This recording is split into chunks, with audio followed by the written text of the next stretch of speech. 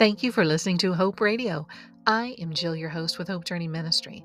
Our mission is to remind all of us that God is the greatest source of hope. Today on this episode, we're going to dig into God's Word again.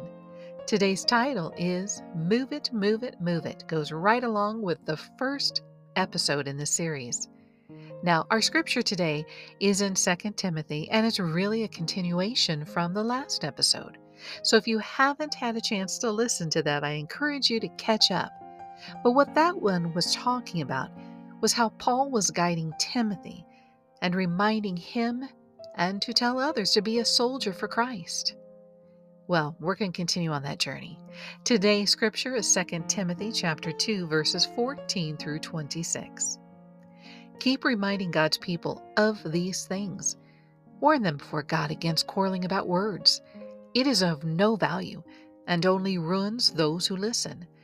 Do your best to present yourself to God as one approved, a worker who does not need to be ashamed and who correctly handles the word of truth. Avoid godless chatter, because those who indulge in it will become more and more ungodly. Their teaching will spread like gangrene.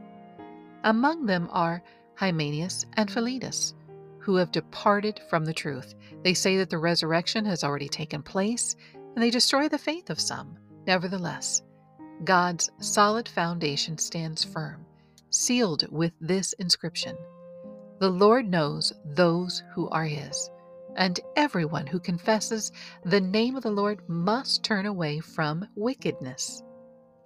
In a large house, there are articles not only of gold and silver, but also of wood and clay. Some are for special purposes, and some for common use. Those who cleanse themselves from the latter will be instruments for special purposes, made holy, useful to the master, and prepared to do any good work. Flee the evil desires of youth and pursue righteousness, faith, love, and peace, along with those who call on the Lord out of a pure heart. Don't have anything to do with the foolish and stupid arguments, because you know they produce quarrels. And the Lord's servant must not be quarrelsome, but must be kind to everyone, able to teach, not resentful. Opponents must be gently instructed, in the hope that God will grant them repentance, leading them to a knowledge of the truth, and that they will come to their senses and escape from the trap of the devil, who has taken them captive to do his will. Wow, there is a whole bunch to unpack there, right? And so I encourage you to go back and read it and even look at multiple translations. I think that's when we really start to understand God's Word. But we're going to review something. Let's start again with who is Timothy? Well, Timothy worked with Paul and Silas. And remember, he helped with starting of the churches in Corinth, Thessalonica, and Philippi. Now, what I do understand is that Timothy was kind of timid, maybe not super aggressive. And so Paul was his guide. He was encouraging him and helping him in the ministry. And because of that guidance, their relationship did grow. And Paul told Timothy that he was like his own child. And again, I read one commentary that said when Timothy came to see Paul, Paul was so excited. And when Timothy saw Paul, he cried, seeing him in the prison situation and suffering. So, what does 2 Timothy teach us about God? Well, you know what? If you remember right, I found some good stuff on Google, and I shared it last time, and I think it's really worth sharing again. So here we go. May the Lord give you understanding in all things. Timothy was instructed to see the importance of perseverance and to receive understanding from the Lord in all these things. God is faithful to give us understanding in all these things, and He will be faithful to give us the grace to be strong. Yeah, we needed to hear that again. You know, as I was reading this scripture today, was your mind starting to race like mine with all kinds of thoughts about how the scripture from history really is applicable to today? Well, think about it. When this was written and Timothy and Paul were alive, they'd have no clue that the world would be like this today. They would have no concept where we could see people bickering or quarreling just by turning on the TV, listening to radio or podcast, or just looking at social media feeds, right? People are fighting all over the place. Get this, I just witnessed people arguing over a picture of a hamburger with bacon on it. Yeah, I did. It was from a fast food restaurant, and the argument was it really two pieces of bacon? Or was it just one piece of bacon cut into two? Never did I dream I would see people getting so angry over bacon. I get a little fussy if I don't get bacon, but angry? Really? Well, this scripture is telling us if we engage in battling of words, gossip of the world, then we end up going deeper into more conversations like that, and it's simply pulling us away from what God is calling us to talk about, to think about. This scripture is telling us a story that at that time Timothy was sharing the word of God, and he was trying to keep the churches focused on God things, but see, there were these two men who were trying to work against him, against God's teaching false things. Why? Because they had fallen away from the truth, and they were trying to destroy the church. We see that today, right? But here's a powerful sentence I think we just heard, and we need to listen. So I'm going to repeat it. It was in 19. It said, "Nevertheless, God's solid foundation stands firm, sealed with this inscription: the Lord knows those who are his, and everyone who confesses the name of the Lord must turn away from wickedness." See, the key words I want you to hear. Nevertheless. I'm going to focus on that. Meaning, yeah. We know what's going on, but we know who has all the power. God's foundation is still firm. It's strong. There are no cracks in his foundation. God is not moving. He's not retreating. He's not backing down. He's not crumbling. And I love this. He knows who is his.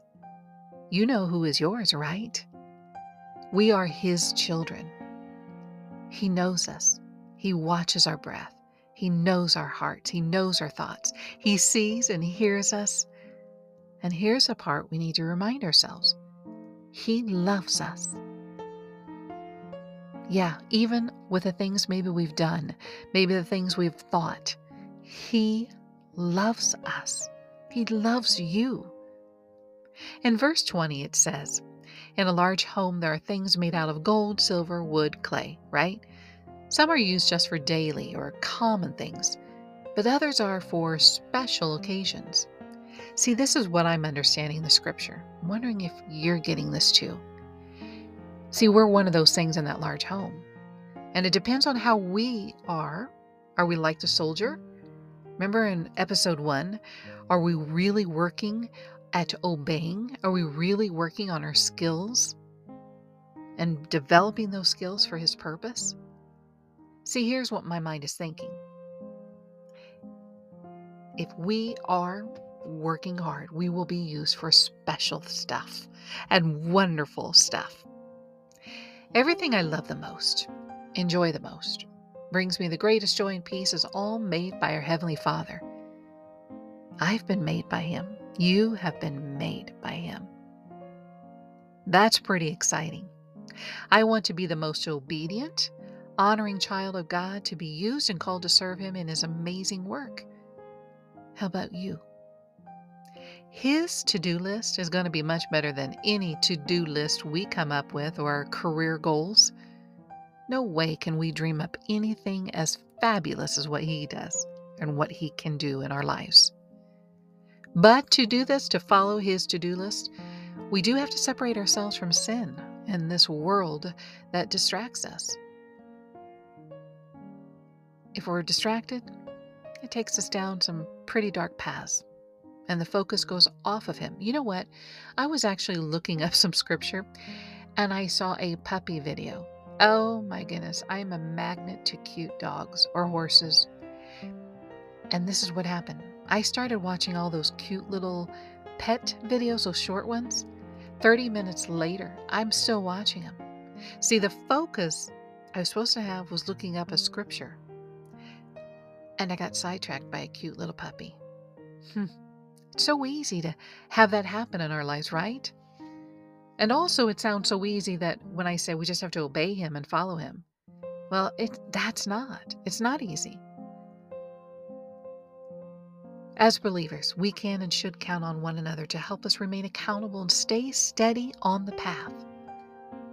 You know, that's what we should say to one another. Are you steady on your path? I think I found a title for my next episode. Thank you, God. All right, finally. This scripture at the end is reminding us again to not get into those silly battles with people. It just takes us farther away from God's thoughts. I find it funny that in the scripture it's mentioned a couple times in the beginning and then again at the end. Why? Well, I think there are many traditions in this world, and one human tradition is getting fussy, losing focus, getting distracted, getting fussy again, and getting really far away from what we are called to do. So we're kind of like a yo-yo. Like the yo-yo is in our hand. It's like we're in God's hand when the yo-yo is right there, safe and secure, but then gravity, or the world, pulls us down. We go sliding down, but we come back up because we gained holy word wisdom or was reminded of God's calling. And then guess what? We go back down. Slip right down that string. See, some of us even go really crazy. We do that around the world journey before we get back to Him. We really do make life harder than it needs to be. It does not matter if it is in Bible times or today. Living a life on this planet is tough. God never promised us an easy peasy life. I do wish that was an option though, right? But it's not. Thank you, Timothy and Paul, for reminding us that the right place to be in this world is standing tall and ready to serve in God's name. Being willing to put the effort into studying the Word, praying and listening to God. And allow God to help us sharpen our skills.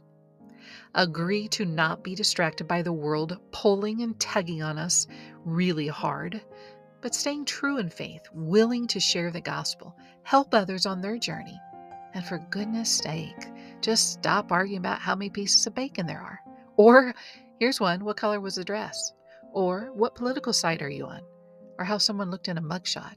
Do they really weigh that much? Oh my goodness. And that was just, Thursday or something, right? We have to trust God. Pray for those who are struggling and lost. Do not be afraid to share your testimony. And let people see Jesus in your eyes and through your actions. Okay, after talking about bacon, I'm really hungry, so I'm going to leave you for now. But thank you for listening to Hope Radio. I'm Jill, your host, and may you be blessed. Remember to always be a blessing to others. To God be the glory.